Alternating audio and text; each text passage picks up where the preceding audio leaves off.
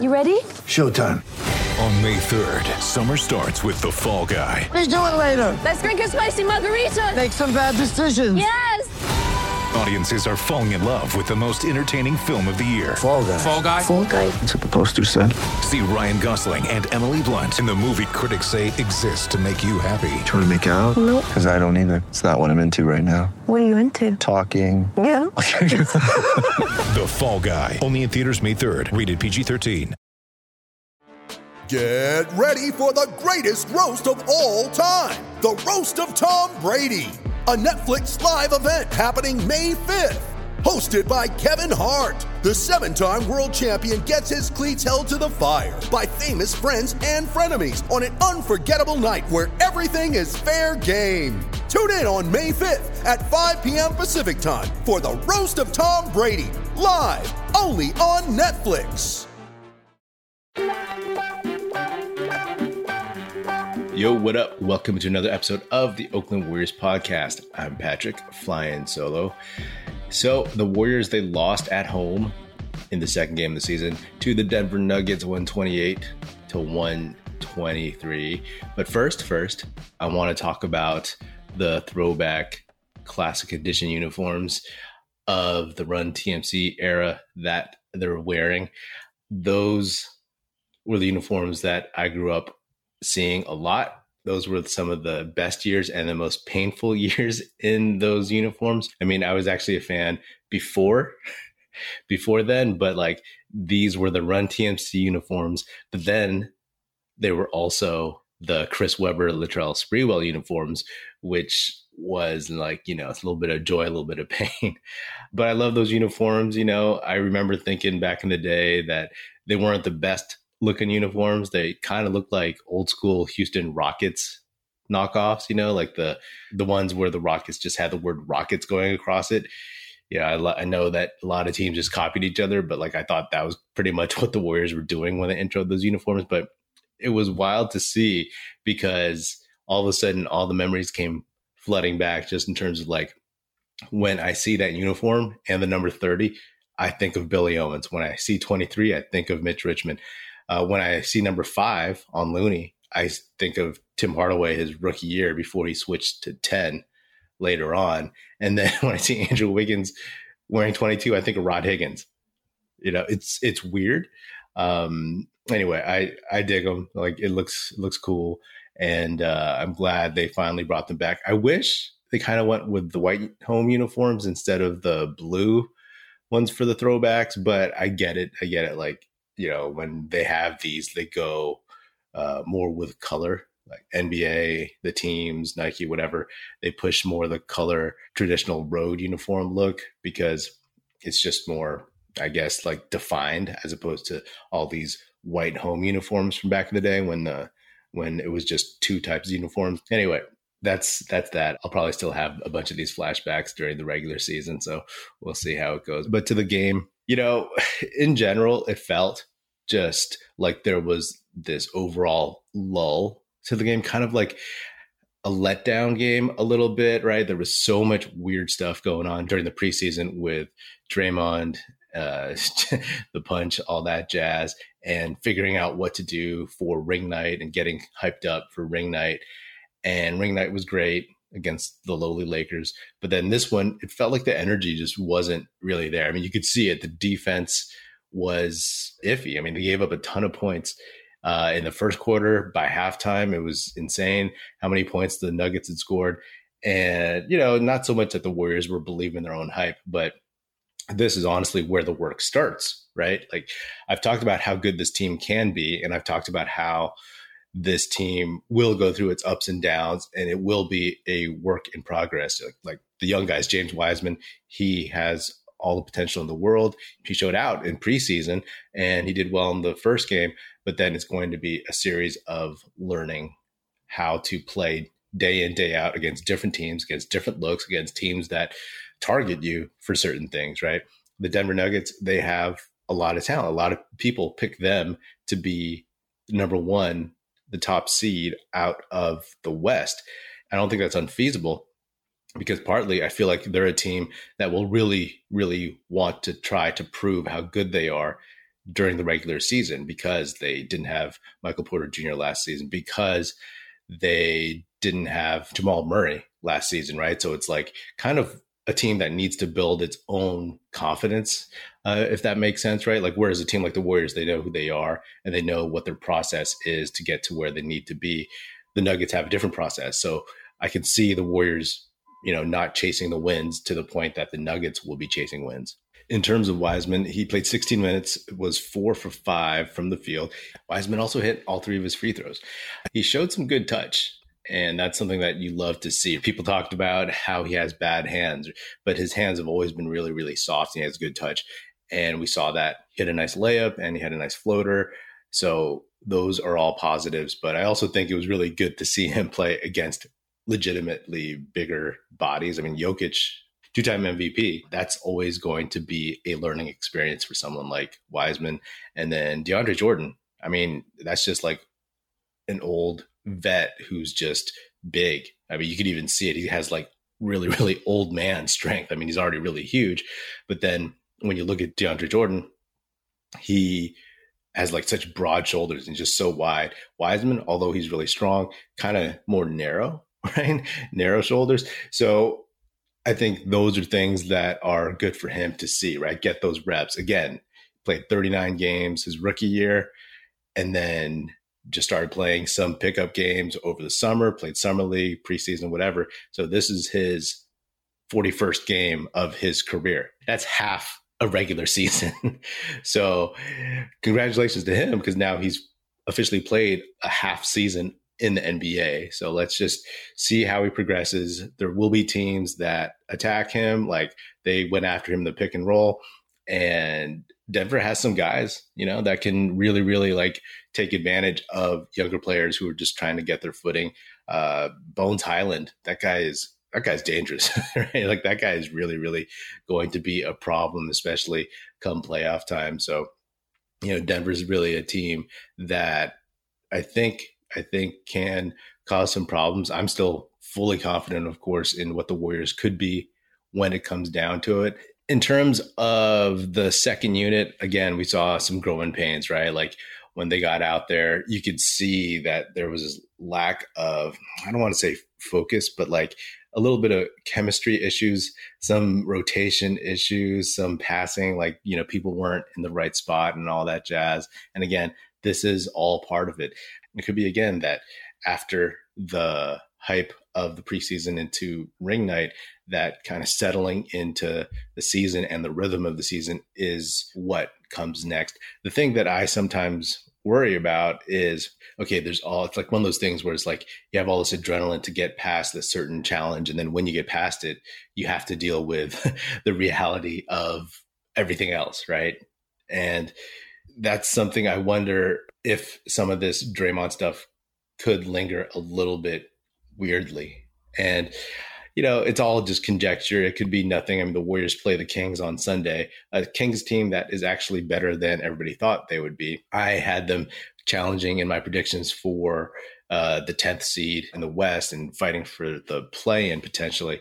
But, you just want to make sure that the focus is there, the intention is there.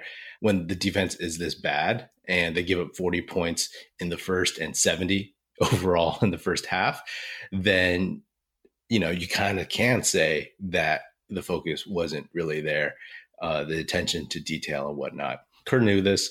He brought a bunch of the vets back into the game at the 8-minute mark, including Steph. And, for the most part, the vets played decently, right? Like Draymond played 27 minutes, 4 for 6, hit 1 3-pointer, 1 out of 3. 4 for 4 from the line, which was big. 9 assists, 2 steals, 2 blocks, fouled out, 13 points. Solid as he's working his way back in physically and maybe a little bit mentally. Wiggins was awesome, 37 minutes, 8 for 17, only 2 for 8 from 3, 5 for 7 from the line, 8 boards, 3 assists, 3 steals, 23 points. I mean, that dude is showing more and more that he is going to be really, really consistent this season, because he understands, especially after that playoff run, that if his shot isn't falling, that it's the other things that he can do. He had some nice rebounds. He had some nice putbacks.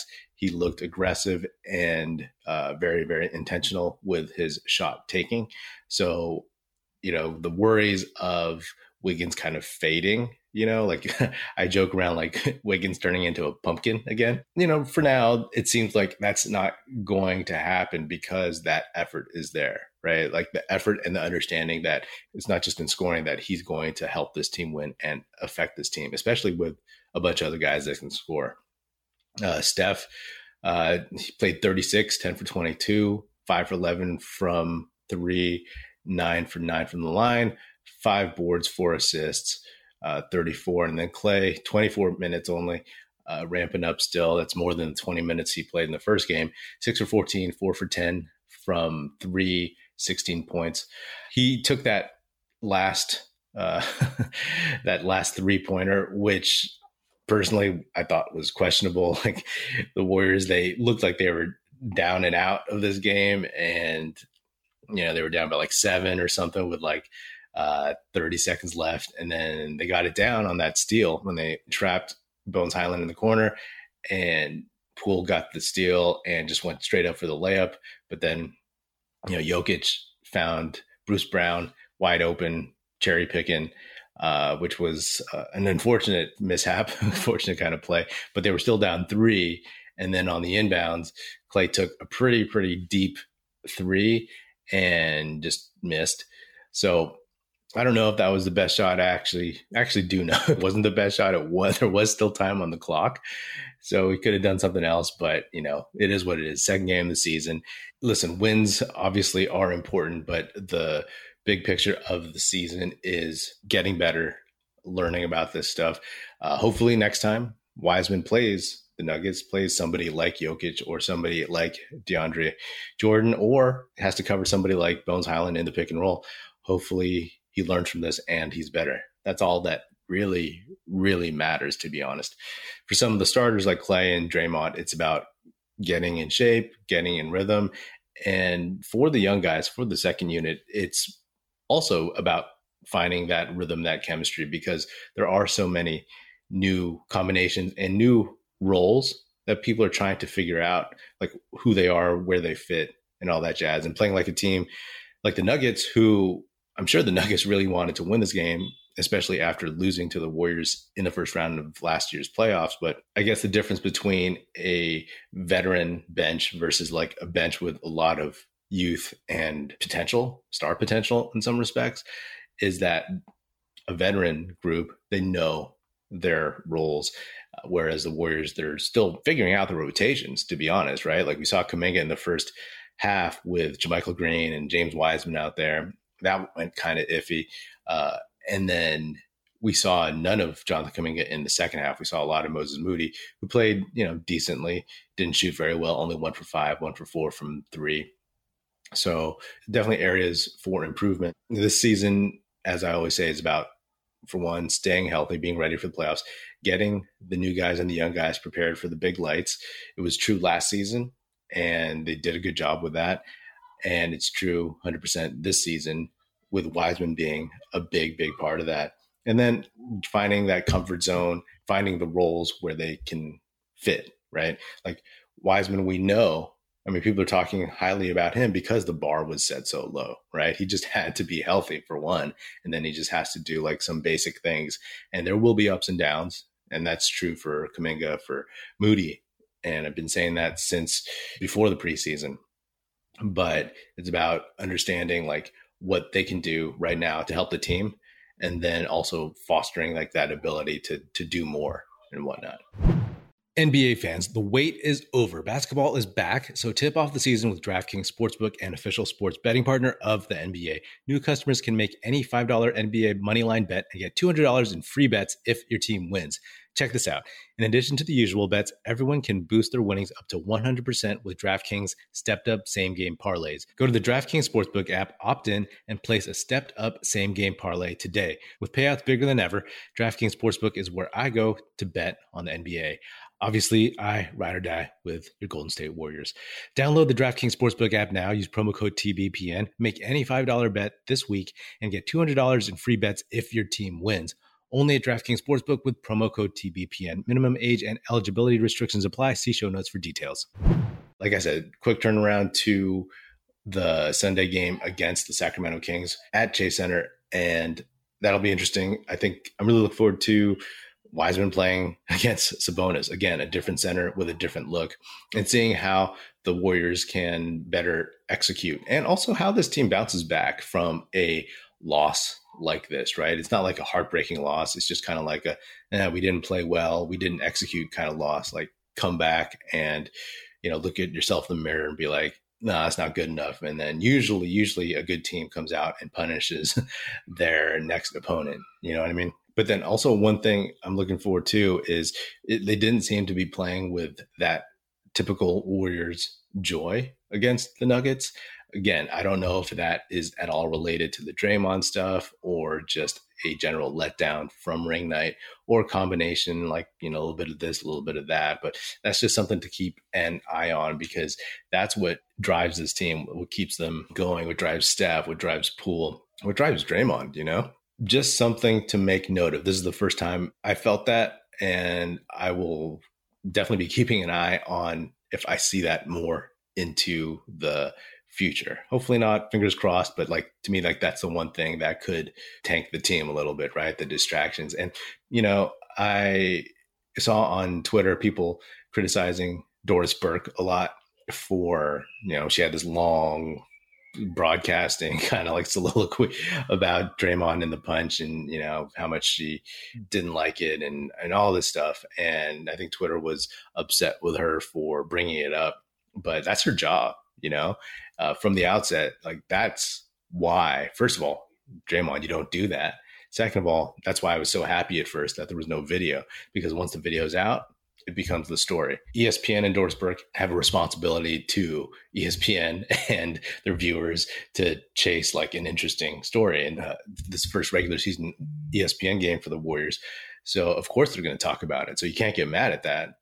Her opinion, I'm not even going to talk about what her opinion is, but just the idea that it's out there and it's going to be out there, right? Even her broadcast partner, the play-by-play guy, he kept analyzing everything that was going on between Poole and Draymond. Towards the end of the game, in the second half, when Poole was on the ground, Draymond picked him up off the ground, and the play-by-play guy was like, Draymond picks him up trying to make amends. What does that mean? That doesn't mean anything, right? That's just weird.